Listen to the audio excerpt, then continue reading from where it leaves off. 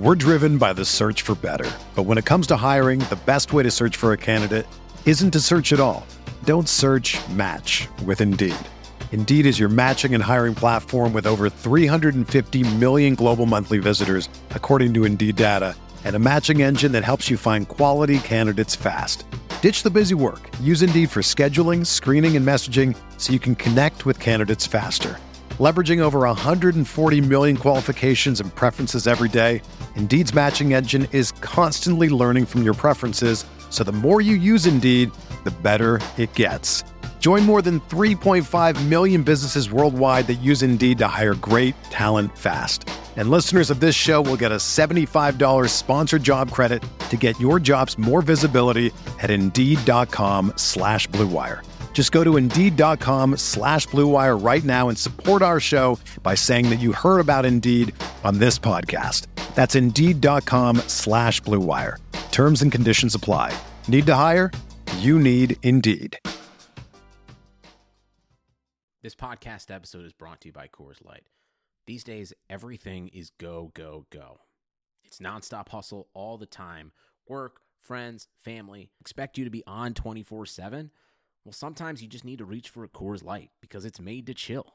Coors Light is cold lagered, cold filtered, and cold packaged.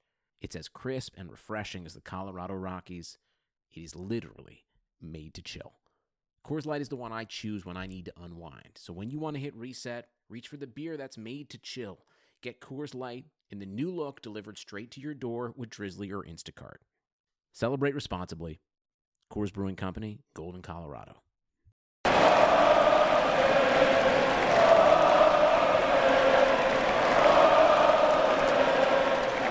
Happy New Year's, Nets fans, and welcome to another episode of the Brooklyn Buzz presented by OTGBasketball.com. I'm your host, Nick Fay. No Jack today, but special guest, Harris Wishard, my good friend. How you doing, Harris?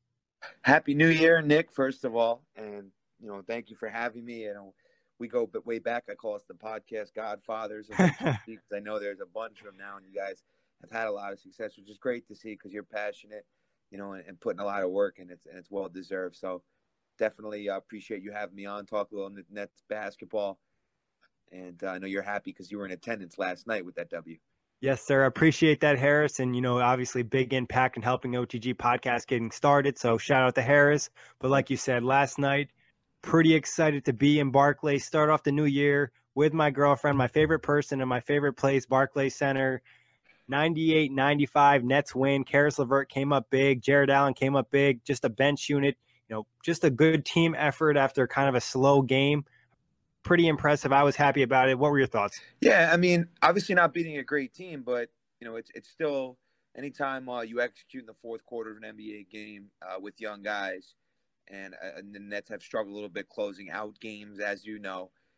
So it's still I think a feel-good win. Like I said, not a great opponent, but the thing that continues to stick out for me in net games is the effort of LeVert off the bench. We talked about it. Like, this guy obviously could be starting, playing a little bit better than Dinwiddie right now, who had his stretch too. But for LeVert to develop, taking his 15 shots off the bench and still keeping his assist numbers up. So a nice balance in the Nets offense, and definitely impressed with what I've seen from LeVert of late. Yeah, for sure. LeVert's definitely been a bright spot, especially in December. He's really stepped up. But like you said, feel-good win, 14th win. It took the Nets 70 games last year to get to this point. Wow. Also, yeah, so big, impressive. And then obviously winning on the first night of 2018 on the back-to-back, which is always nice too. But like you said, LeVert's development has been huge for the Nets. All the success they've had recently has had a big part of LeVert. His impact on the game has fell on both ends. Offensively, he's developed into this nice point guard. Like I mentioned to you before, off air, with D'Angelo Russell and Jeremy Lin going down, it kind of forced LeVert into that role, and he's really developed in that role. He's a lot more poised. He does a great job of absorbing the defense and hitting the open man, especially Jared Allen. Yeah, and we knew we speak about this often, and giving guys opportunities. A lot of careers in this league start off, other guys going down or other guys not playing well and other guys getting opportunities. And I think, this case in point here with this Nets team, guys like Allen, guys like LeVert, not necessarily, top tier lottery players, but, getting the job done and getting opportunity on a team that's in all likelihood not going to make the playoffs, but is going to continue to develop under, Atkinson. And what I want to ask you about is, some of this late, game execution, some of, obviously not Atkinson's fault, so to speak, but I want to hear your impressions on the job he's done over the last couple of weeks. I think you have to be happy with it. Some Nets fans are a little upset at the rotations at times. And yeah, sometimes it's tough, but I think we also have to remember the roster that he's working with. There just isn't a ton of talent. The front court is pretty weak in terms of, power forward and center position. So doing the job he's done, getting the Nets to 14 wins without arguably their two best players in D'Angelo Russell, Jeremy Lin, definitely is impressive. And like you said, the development of a Caris LeVert and a Jared Allen, both not lottery picks, but still able to turn into good players so far, good role players. What they did with a guy like Joe Harris, DeMarre Carroll kind of revitalizing his career. So I think, overall, I love the job that Atkinson's done. I also love the job that Sean Marks done. So just the whole organization is, in a complete, 180 from where they were at before. Yeah, and you just want to keep them competitive. They've had a couple blowout losses over the last few weeks or so, but, competitive against Golden State, beat the Thunder, competitive against the Celtics twice, nice win in Portland earlier in the year. So the thing that kind of sticks out for me right now is this team is just competing. And when you get, several players under 30, I think I heard a stat like the Bulls, and there was another team that doesn't have a player on their roster over 30. The Nets don't have a lot of them. One of the veterans that has stuck out to me is DeMarre Carroll. Yeah, Carroll, like I mentioned, coming over in that Toronto Raptor trade, coming with a first and second round pick was great. And he's really been that leader on the team with Jeremy Lin going down, that veteran leadership. And he's had some nice plays down the stretch and really helps the team. He seems like he's had some nice big moments at home. And I was just going to point to that about the home schedule. Now they got the next four. This was, obviously last night, 5 in a row at home.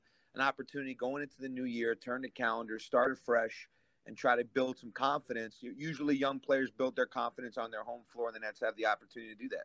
Yeah, definitely a tough stretch with some good teams, but if they're able to pull off some wins, it'll be impressive. And just like, with any team like this, like you said, not playoff bound, you're looking for the development in the players. So long as Caris LeVert keeps making strides, Jared Allen, Joe Harris, Spencer Dinwiddie, Rondae Hollis-Jefferson, just everybody on the roster just continuing to get better. Alan Crabb kind of getting out of a shooting funk would be nice as well. So I think there's plenty of bright spots to look at.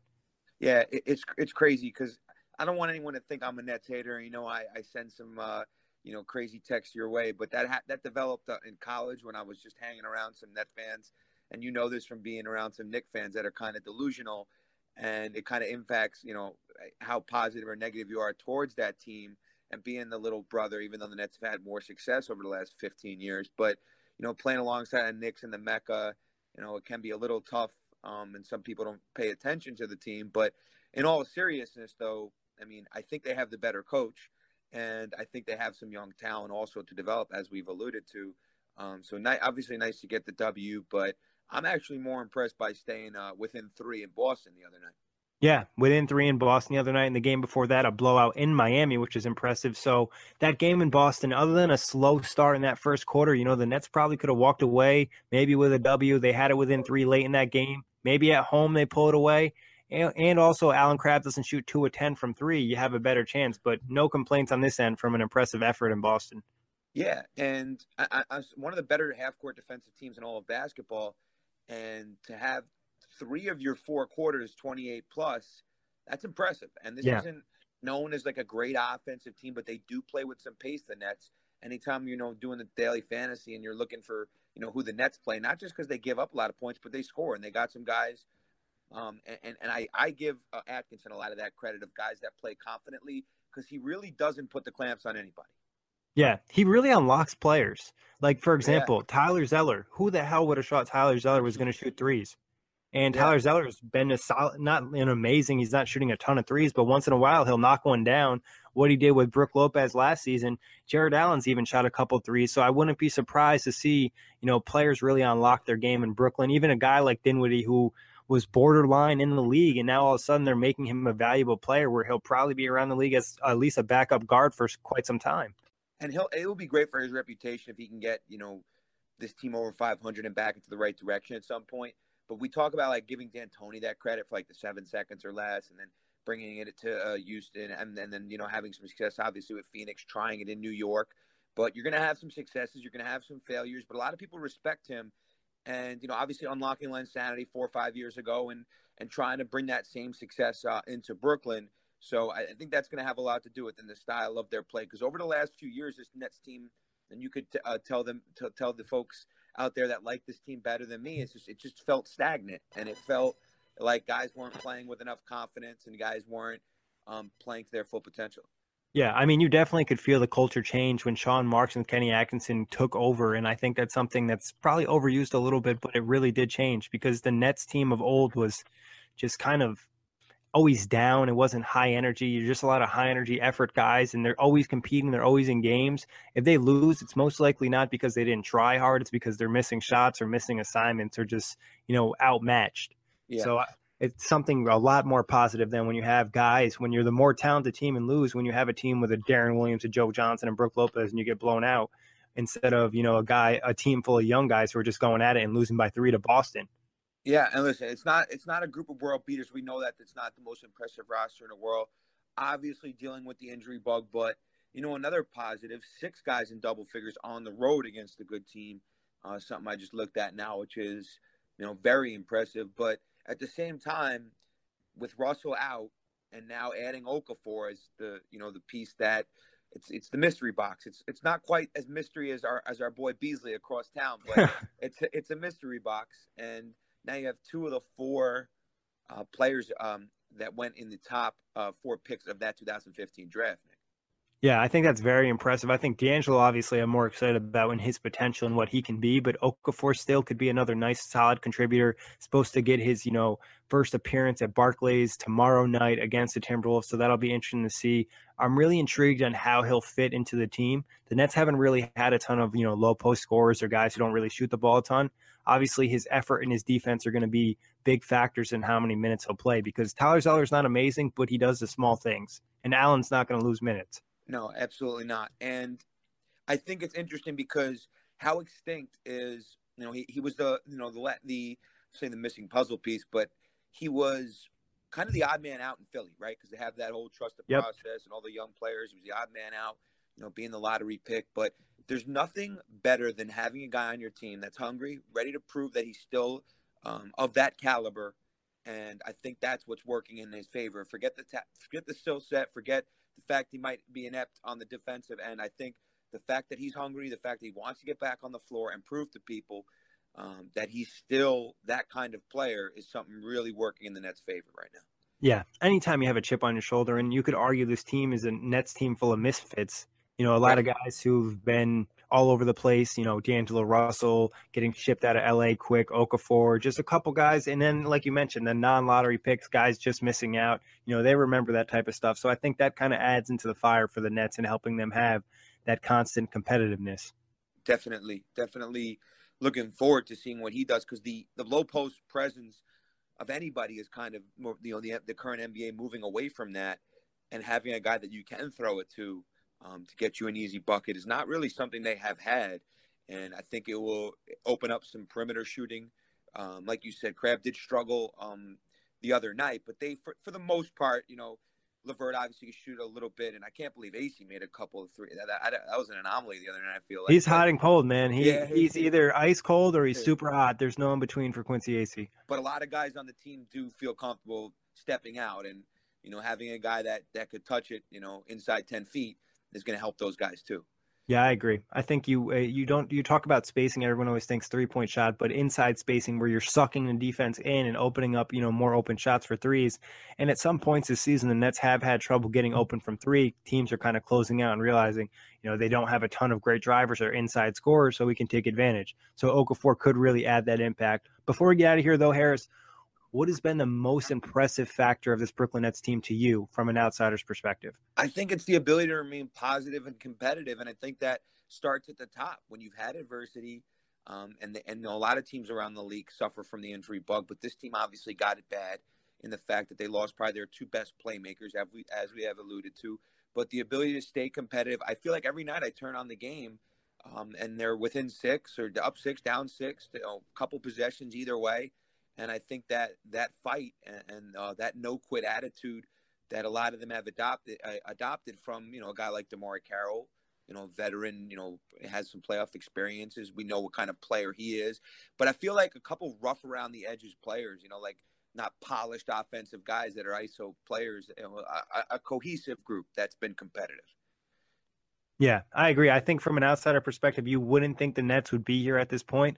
And even with the injuries, I know even myself, I'm kind of surprised they have 14 wins. Losing a Russell and a Jeremy Lin, two of your biggest playmakers, just guys have stepped up and guys are continuing to get better as the season progresses, which is always something nice to see. You know, it's not stagnant. The development keeps happening and the team keeps getting better.